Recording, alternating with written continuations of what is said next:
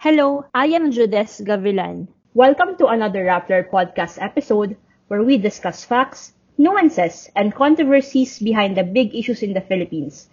This is Rappler's Newsbreak, Beyond the Stories.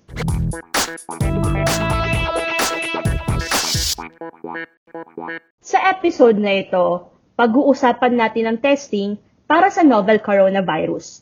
Ito ay isang importanteng hakbang laban sa outbreak. Kaya naman marami na rin ang nagtatawag ng mass testing para sa Pilipinas. Ngunit sabi ng Department of Health, hindi pa raw ito kailangan. So ano ba ang factors para masabing dapat na itest ang isang tao? Bakit sinasabi ng DOH na hindi pa kailangan ang mass testing sa Pilipinas? Kasama ko ngayon ang Rappler reporter na si Mara Cepeda to answer all your questions regarding testing. She recently wrote a story on the experiences of patients who underwent or at least tried to get tested for the novel coronavirus. Hi Mara, thanks for joining me today. Hi Judes! I think my first question will revolve around, sino-sino ba ang pwedeng magpa-test? Okay, so para sagutin yung tanong mo na yon, mag-define terms muna tayo.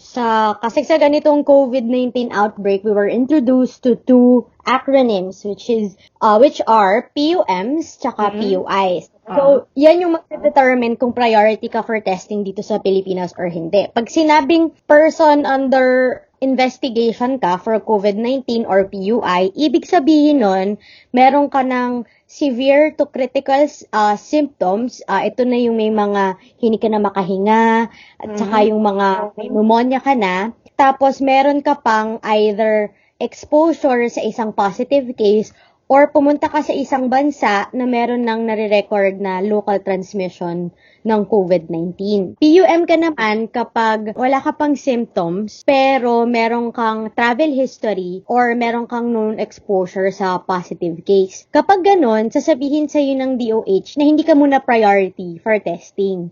Hindi rin priority yung mga PUIs na mild lang yung symptoms. Ito yung ubo-ubo, sipon-sipon, may headache. Kasi ngayon, ang priority for testing sa Pilipinas ay nakadetermine sa isang decision tool na ini-implement ng DOH. So, tanging yung may mga severe cases at yung may travel history or exposure to a positive case, ang pwede lang magpa-test. Kaya nila ini-implemento kasi meron tayong lack of test kits. So, kailangan yung vulnerable parts of the population ang matitest muna. Priority din pala for testing yung mga 60 years old and above, yung mga buntis, at yung may mga symptoms na kahit mild or moderate pa lang, pero meron ka ng underlying medical condition katulad ng hypertension or diabetes. Kasi base dun sa 636 cases na we have as of March 25, karamihan doon sa mga nagpa-positive ay meron ng underlying conditions. So, if I take all of those, kunyari PUI ako, ano yung una kong gagawin dapat? Ano yung first step para ma-determine na kailangan ko na magpapatest na ako dapat? Okay, so pag na-meet mo na yung criteria, either na una meron ka ng severe or critical symptom, tapos either may travel history ka or may known exposure ka, dapat bago ka dumating sa punto na meron ka ng severe or critical symptoms, dapat nagko-quarantine ka na eh. Habang hindi pa grabe yung mga sintomas mo, dapat mag-home quarantine ka muna. Pag nag-develop siya into a symptom, then you have to go to your nearest medical facility in your barangay or in your city. Tapos, sasabihin mo dun sa doktor or sa nurse or sa barangay health worker na makakausap mo kung ano yung condition mo. Kasi meron naman silang i-interviewin ka nila. At least yun yung sabi sa akin ng mga PUI tsaka mga PUM na nakausap ko. Kinakausap naman sila nung medical professional. Tapos, pag na-meet mo yung criteria at na-deem nila na kailangan mo talaga, at kung may lugar pa yung ospital o yung barangay facility para sa'yo, papapasukin ka doon, tapos ipapaswab ka. Yung swabbing, kukuha sila ng sample sa lalamunan mo at sa loob ng ilong mo kasi doon nahahanap yung presensya ng novel coronavirus. It's a very unpleasant experience, I was told, kasi talagang kukunin nila yung swab sa medyo malalim na part ng lalamunan mo at dun sa taas ng ilong mo, lagpas daw dun sa bridge. So, kung may salamin ka, lagpas pa siya dun sa kung saan mo pinapatong yung salamin mo. So, pagkatapos ng swabbing, maduduwal ka or maa-atching. Yun yung ideal na mangyayari. Pero, as we can see, in the past days, yung marami tayong mga VIPs na napaprioritize sila for testing kahit wala naman silang symptoms. Mara, you had a story on some PUIs. Ano yung reality on the ground based on your conversations with them? Ano yung experience nila? Alam mo, at this point of the outbreak where it's really clear that the Philippine healthcare system wasn't prepared for an outbreak of that scale. Kasi kahit yung mga ospital, hindi naguguluhan din sila. There's a clear lack of direction from the national government and the DOH as regards the proper implementation of the decision tool to kung sinong ipaprioritize for testing. For example, itago natin siya sa pangalang Belly. Meron lang siyang mild symptoms. Meaning, ang sintomas niya ay sakit ng ulo at sore throat, swollen lymph nodes, pero meron siyang exposure to a positive case. In that case, PUM pa lang siya dapat. So, nung nalaman niya na yung office mate niya ay nag-positive sa coronavirus, pumunta siya agad sa ospital na malapit sa bahay nila sa Quezon City. May lockdown na nito, so nilakad niya lang, inabot siya ng 40 minutes. Nung sinabi niya yung condition niya, tinest siya agad. Tapos nakuha niya yung results niya. In-update niya ako today, nakuha niya yung results niya. Thankfully, negative, pero inabot ng isang linggo. Dati kasi sabi ni DOH Secretary Francisco Duque III, 24 to 48 hours lang. Pero dahil may backlog na tayo ng mga pending test specimens, tumatagal. Meron naman akong nakausap na yung tatay niya ay matanda na, 56-year-old, so pasok na pasok dun sa maraming cases na vulnerable sa COVID-19. Yung tatay niya na diagnosed na with pneumonia, so ano na yun, PUI na talaga yung tatay niya at talagang priority for testing. Pero nahirapan kasi silang maghanap ng ospital na tatanggap sa kanila nung hindi pa nakaka-encounter yung dad niya ng difficulty of breathing at hindi pa nadadiagnose yung pneumonia, hindi sila tinatanggap ng mga ospital. Ang tumangkap sa kanila para i-check yung tatay niya ay isang clinic sa Cainta na ang kinuha lang ay blood test tapos x-ray. Pagkatapos nun, pinauwi na sila. Pero yung kanyang tatay ay nalaman ng DOH kung ano yung condition eventually dahil kinontak nung clinic. Tapos yun, eventually na-diagnose siya na meron na siyang viral pneumonia, meron na rin siyang konting ubo. Yung isang DOH team ay pumunta sa bahay nila para kunin yung swab nung tatay niya. After i-swab nung tatay niya the next day, ayun na, hindi na makahinga ng maayos yung tatay niya. So, nirush niya yung tatay niya sa ospital sa Pasig. Pero, ang tagal bago na-isolate yung tatay kasi puno na yung ospital. And this is a big private hospital in Pasig. So, yung si Billy kasi yung unang case, government siya. So, makikita mo yung discrepancies. Tapos, meron pa akong in-interview na pangatlo, itago natin siya sa pangalan na John. Si John naman, na-experience niya na ma-downgrade from being a PUI to being a PUM in a span of 9 hours.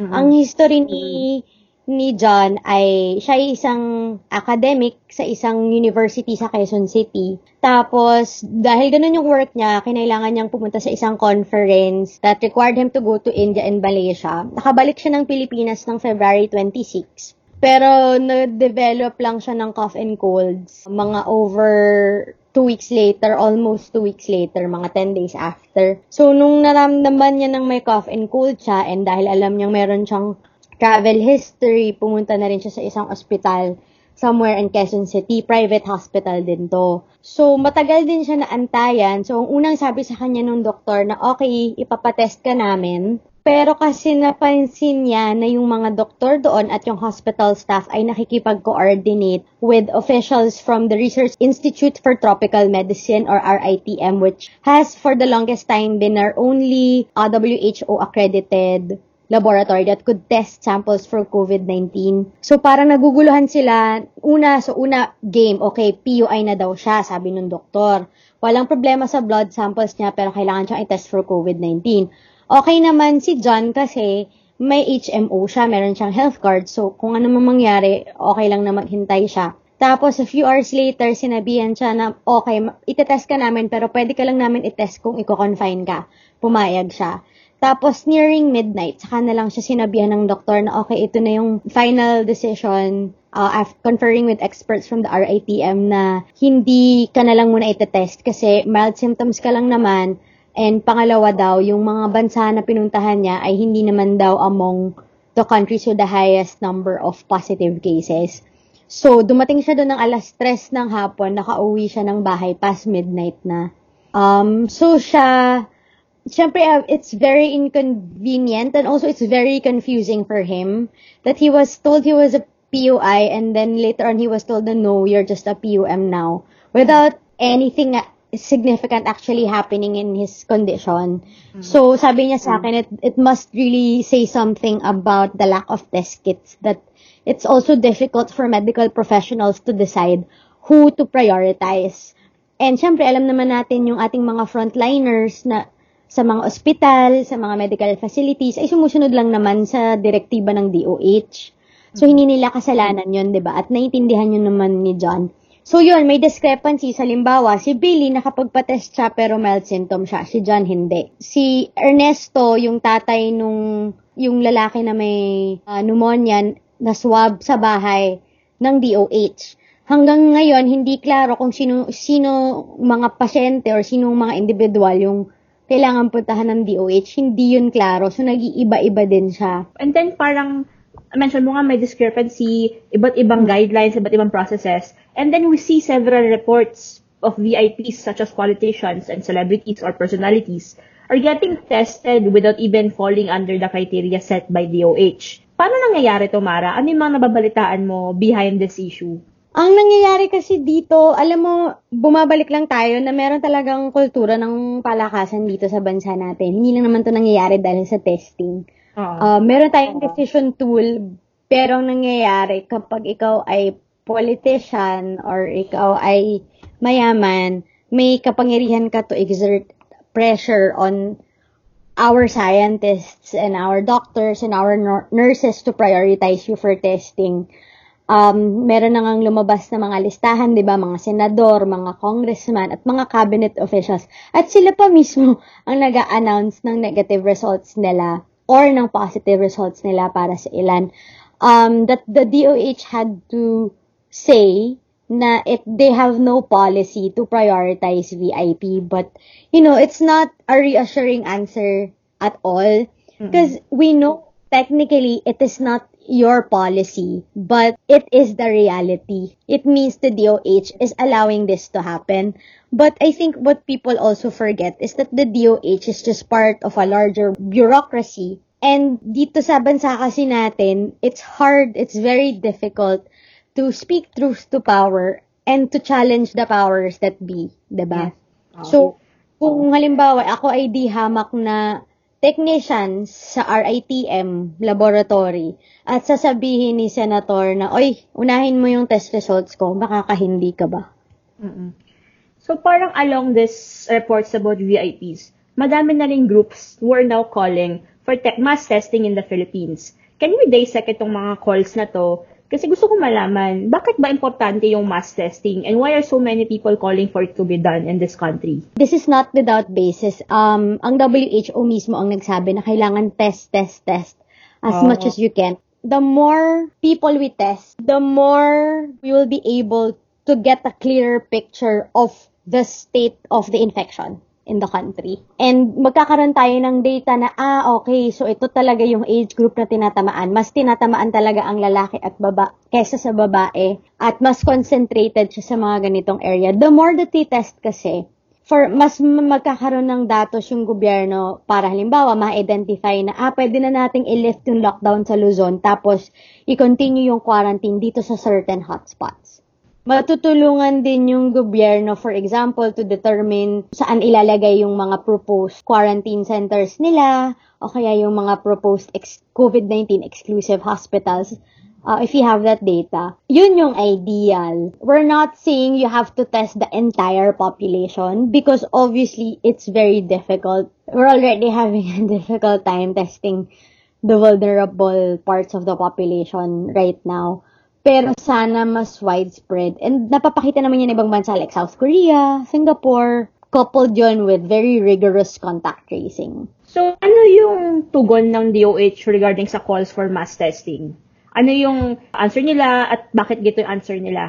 Hanggang sa ngayon, sinasabi ng DOH na hindi nila nakikita yung need for mass testing sa ngayon. Pero if and when the government deems that we have reached that point where we have to test a lot of people at kung may resources, siguro yun yung importanteng caveat dun sa sagot na yun ni Yusek Rosette Ferreri the other day. As long as the government resources allow it, gagawin naman. Feeling ko what's really stopping the Philippines from testing a bigger part of the population is that we really don't have, one, we don't have test kit. Number two, we don't have enough laboratories that can process all the COVID-19 samples. Kasi it's not just anybody who can process it eh. Kasi tinitingnan dyan yung DNA. You have to be a specialist to be able to accurately identify yung mga kailangang i-identify sa DNA para masabing meron kang COVID-19. Yun. So, siguro, hindi na mass testing, but test more the vulnerable people. Siguro yun yung realidad ngayon para sa Pilipinas. Pero ano ba yung kulang sa DOH? Ano pa yung dapat nilang gawin para mapunan yung calls for mass testing, hindi yung buong population, but at least more people than the number they are testing now? Kasi I think ngayon a little over 1,000 pa lang na natitest nila eh. So on the past couple of days, mas marami ng mga donated test kits coming in from both local and foreign donors, which we welcome very much. I mean, yung mga dumadating, yung isa, 100,000 pa from China, diba? The DOH kasi wants to be very careful kasi iba-iba yung type of test kits na nakikita nila. So, i-validate pa nila yon na talagang dapat accurate. So, on their part, they have to do that very fast. I hope they don't get caught up in the bureaucracy. Second, important then to accredit more molecular diagnostic laboratories. These are the laboratories that will be able to conduct the polymerase chain reaction testing or PCR testing na yun yung ginagamit na process. Isa siyang process na ginagamit para ma-identify yung mga COVID-19 cases dito sa Pilipinas. Ngayong araw lang naglabas yung RITM nung mga requirements para gumawa nung laboratory na ganon. So, may mga biohazard safety requirements siya. Kailangan ng pre-PCR room, kailangan ng reagent preparation room, tsaka kailangan ng PCR room kung saan daw yung mga PCR machines. So, these are big, complicated machines kung saan dun sila permanently naka-restore. So, diba, ibig sabihin niya kailangan may infrastructure din yan, meron niyang temperature requirements, meron niyang number of technicians who can process the test. Kailangan may personnel competence. So, yung mga tao lang na pwedeng mag-check ng mga samples natin for COVID-19 ay yung mga nag-graduate ng any 4-year science course at may training at skill sa PCR testing and biosafety practices. So, kung nag-med school ka man pero wala ka ng PCR testing skills, hindi ka rin nila tatanggapin. Usually, ito din yung mga in-house biomedical engineers. Sila yung usually may capability tsaka knowledge kung paano mag-operate ng machine na yun. Tapos, yung mga laboratories, kailangan may specific types of machine sila. So, di ba, hindi siya madali eh. Kasi it's not just a matter of getting donations. You also have to make sure you'll be able to process them. So, if you're a DOH and there's so many aspects to the disease, then it's very difficult to oversee these things. So I think it's important also that they become more welcoming to efforts by local government units to create their own testing centers. Like yung sa Marikina, yes, out of its own out of his own initiative, si Mayor Marcy Teodoro, nag-put up siya ng essentially a laboratory where samples from Mariqueños can be tested. Pero parang na-offend pa yung DOH na parang ba't mo hindi pinaalam sa amin yan? So ngayon, hindi pa rin, nakatenga pa rin yun, hindi pa rin niya magamit. And parang this is really just a local government official who really meant well and who knows what he's doing. And then suddenly the DOH is stopping him because of, again, red tape and bureaucracy. So kailangan natin tigilan yung mga ganong process. And siguro bilisan yung pag-procure ng DOH ng mga other medical supplies that our health workers also need. So Mara, kasi we know na nagkaroon na tayo ng case a month ago. Tapos, bakit hindi parang from my end, nagkulang pa sa preparation ng DOH regarding the COVID-19? Kasi we know palang na umusbong yung first cases at least sa China is late December, early January, tumaas na yung case. And we're so near China. Bakit parang hindi handa yung DOH pagdating sa testing sa mga facilities nila? Actually, the quick answer and the bottom line is they really underestimated it. Hindi talaga sila handa. Because we're scrambling for it. Imagine ngayon lang sila nagsiset up ng more testing centers. Kailan ba unang lumabas tong sakit na to sa China? Diba December pa? They underestimated the extent of how this disease would be infecting people. Tsaka, I primarily cover kasi the legislative branch and the office of the vice president, but when the outbreak started, pinapakover ako ng health. So, over a month ago, iba pa yung rhetoric ni DOH Secretary Francisco Duque III na, we can't use these rapid diagnostic test kits that are being used by South Korea, which is able to test thousands of its population a day. Kasi daw hindi pa yun accredited ng WHO. Ngayon, now we're more open to using other forms of test kits.